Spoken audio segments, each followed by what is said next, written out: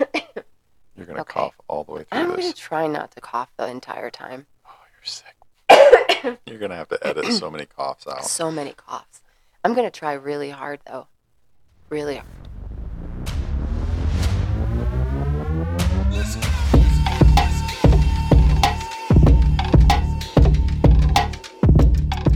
Welcome to a New Creation podcast. My name's Amy, and I'm here with my husband, Jason. Hello. Why are you laughing already? Because you sound like you're sick. I am sick, but I'm here. And my story today is about somebody who is sick. Are you ready for it? Of course. Okay. So in 2013, 46-year-old Paul Baxter got really sick. In just a few days, he developed a terrible cough and could barely speak from coughing. He went to his doctor, who initially diagnosed him with pneumonia and put him on a course of treatment. After several months of coughing, can you imagine how terrible that would be? He was still sick, so his doctor referred him to a respiratory clinic to see a pulmonologist. The first thing they did was a chest x-ray, and in the x-ray they saw a really ugly shadow in his lung. So initially they thought this was surely lung cancer. But before the doctor just started going in there and like cutting into his lung, he said, let's go ahead and do a scope, and we'll go down your trachea into your lungs and we'll have a look. The scope had a camera on the end of it so he could see, when they were going into his lungs. And Paul was awake for all of this. I know, right? I don't think I'd want to be awake, but he was awake for this. So during the procedure, the doctor noticed that there was this, he could see this, whatever this thing was. He could kind of like see this big mass in his lung. So the doctor like zooms in a little bit closer, and he saw something orange sticking out of this mass. And the doctor told Paul there's little grabbers on the end of the scope. So I'm just going to try to remove this thing, like move the lung tissue aside and just remove whatever this foreign object is. But the doctor was unable to get a hold of it because the pincers were too small. So he told Paul he would have to come back in a few days and he could use like a bigger scope with longer pincers. What are your thoughts so far? Is this like a special on surgery or something he was getting? Like a 2-for-1 deal or something? It was a scope, just to scope his lung. So they didn't just like open up his chest and start pulling out lung tissue. They thought, well, let's go in and look and see if we can see the mass to make sure it's like, a cancer, it's cancer, and then they can treat it. But he saw something orange. I feel like you can't just wing stuff like that in your lung. Like you probably need to like maybe give it a little bit more thought. Yeah, but can you imagine leaving and now there's something that's like bright orange just in your lung and nobody knows what it is? All right, so Paul asked the doctor what it could be, and the doctor said, I don't know, but there shouldn't be anything orange in your lung. A few days later, Paul went back, and with a more powerful probe, the doctor was able to remove the foreign object. So as soon as he pulled it free, everyone watches the screen, including Paul, and saw this small triangular orange object, and they could not figure out what it was. They could see it on the end of the scope, this like small triangular orange object being pulled out of his lung. Once the probe was removed and the doctor laid the small orange object on the tray, everyone was amazed to discover that it was a small orange traffic cone, like something from a child's play set. It's a traffic cone. Yeah. A small orange traffic cone. Yeah. God would only know how that would end up in his lung. Well, God and Paul, because as soon as Paul saw it, a memory came rushing back to him from when Paul was 7 years old, and he swallowed, or he thought he swallowed, a traffic cone from one of his play sets that looked an awful lot like this. And now he realized that he had not swallowed the tiny traffic cone, but in fact he had inhaled it. And somehow he had no problems for 39 years. And then all of a sudden he had this like cough that would not go away. I guess there is some levity there. Like we all thought that he had, pretty bad lung cancer, and now it's just a tiny traffic cone from what I assume was like the early 70s. Before they had better, toy standards, like do not give to children, or I don't know. He was 7, so not even children are 2. Like, why was there a traffic cone in your mouth, Paul? Why was he eating traffic cones? I don't know. But Paul got to keep the traffic cone. And that's part of the nutritional pyramid there. They used to tell us in school. He after it was removed, he was fine. He had no more problems. But the reason this story stuck out to me as I listened to a multitude of stories and trying to pick these out, I pick out ones that feel personal. And this one felt personal because as a child, I ate everything. Everything. Did you ever put things, like, did you ever just eat things that weren't food? I can't remember. I think I ate a Lincoln log one time. Maybe. I can't remember if I did or not. I might not have. I think my parents thought I ate a Lincoln log, but I did not. Turns out I did not eat the Lincoln log, but they thought I had. But I was super young. It was when I was in Montana, so I has to be like under 5. Yeah, well, I remember going into the backyard and making, like, I'd get my mom's pie pans and make mud pies and then eat them. And I also remember eating. I think that'd be like a one and done, wouldn't it? Like no, you would think, but I think that I did that on numerous occasions. Also, I ate a lot of Barbie shoes. A lot of Barbie shoes. I remember eating a lot of Barbie shoes, Barbie jewelry, a lot of Barbie related items. So as I kind of like fight through this current cold I have, I can't help but think that maybe there's like Barbie, like a whole Barbie playset in your lungs. Yes, exactly. I was thinking maybe just a shoe, but yeah, maybe there's like entire like Malibu like Barbies. Car, a Ken doll, the Malibu Barbie house. A lot of mud. In your lungs. Mud. And a lot of mud. I don't know. I mean, I know you're 7. Get back to the story of Paul. Mm-hmm. I know you're 7, and you think you ate a traffic cone. Either way, if that's going in you, it's not a good thing.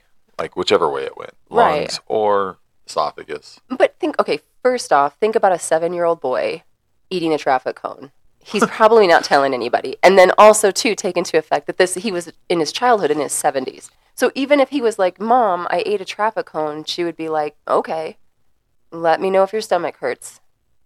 And then we'll wait a little bit longer, and then we'll go to the doctor.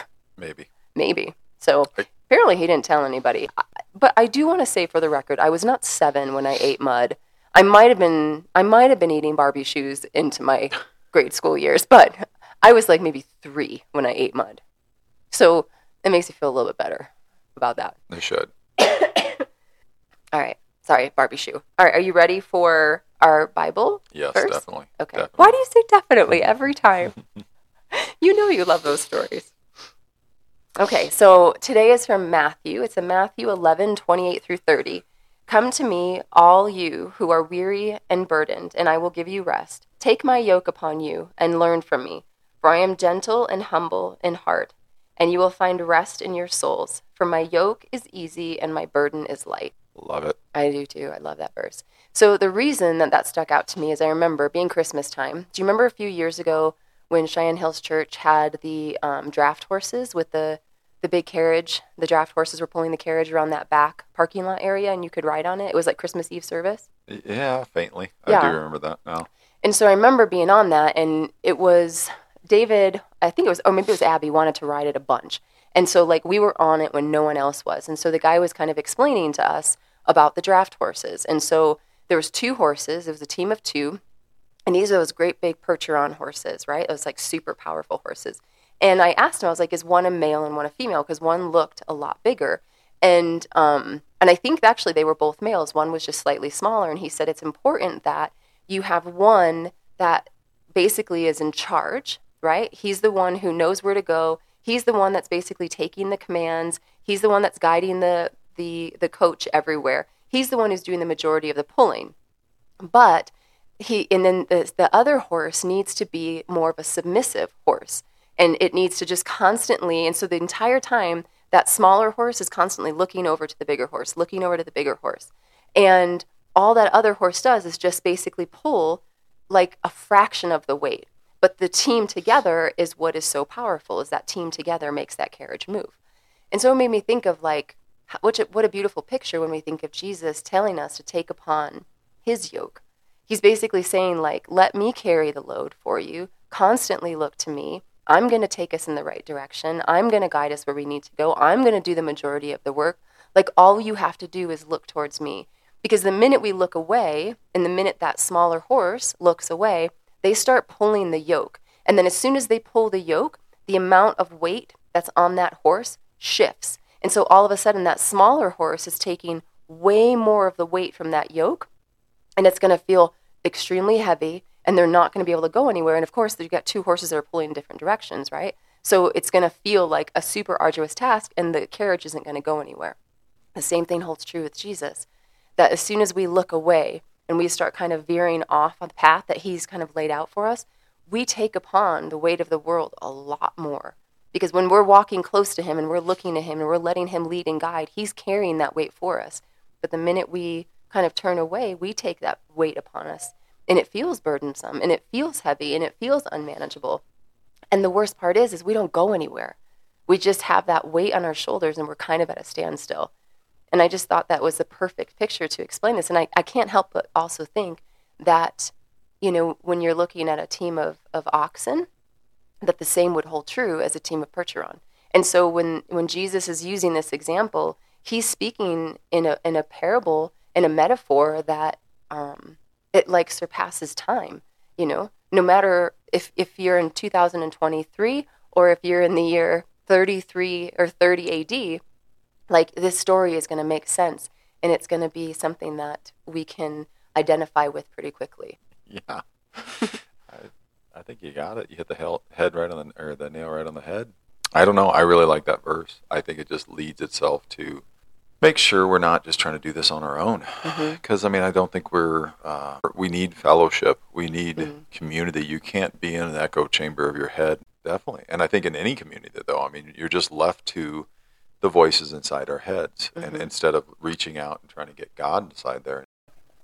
No, I think it's so important, and as we not to jump into the lessons and stuff, but that's why that sponsor and those accountability partners are so important in recovery, and just to have those people on that walk with you, and that are walking either with you, or they're a little bit ahead of you, or maybe sometimes they're even behind you. And just that reminder to kind of like focus people back to this verse of, if we are modeling that we're leaning on God, that we're resting in God, that we're, completely submitting to the will of God and where he wants us to go, and that we're not trying to like approach these things on our own. When we model that behavior, when we model the idea that Matthew 11:28-30 gives us of, we're turning to Jesus. And so when others see, wow, this person's really going through it, they should be struggling a whole lot more. How are they able to shoulder this burden? And that realization of like, hey, I'm not shouldering it. Jesus is shouldering the weight for this. All I have to do is just keep my eyes on him. That's one of the biggest things I think God gives us fellowship for, is he gives us the ability to just remind people of, that there is sanctuary in the midst of a storm, that there is someone who wants to take that burden for us. But yeah, definitely. Like the vulnerability and the pride, and that I should be able to take care of myself. I should be able to do it on my own.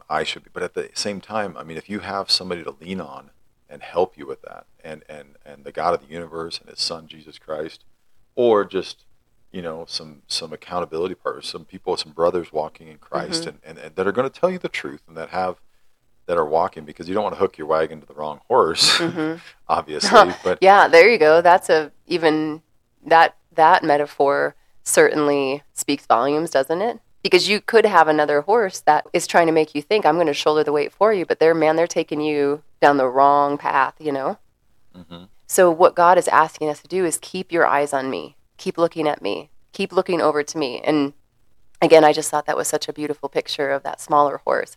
The entire time just kept looking over. And I was like, man, if this horse can get it, I can get it, right? Then I'm really thankful that God makes things like that simple for us to understand. He shows us the path. He doesn't say, hey, I'm over here on this mountain, figure out how to get to me. Right. It's not like you have to go, man, what did he mean by that? It's like this deep thoughts with the Jesus. It's not. It's literally, he's telling you a story and using that story to teach you. And it's just, like open your ears to hear it. For sure.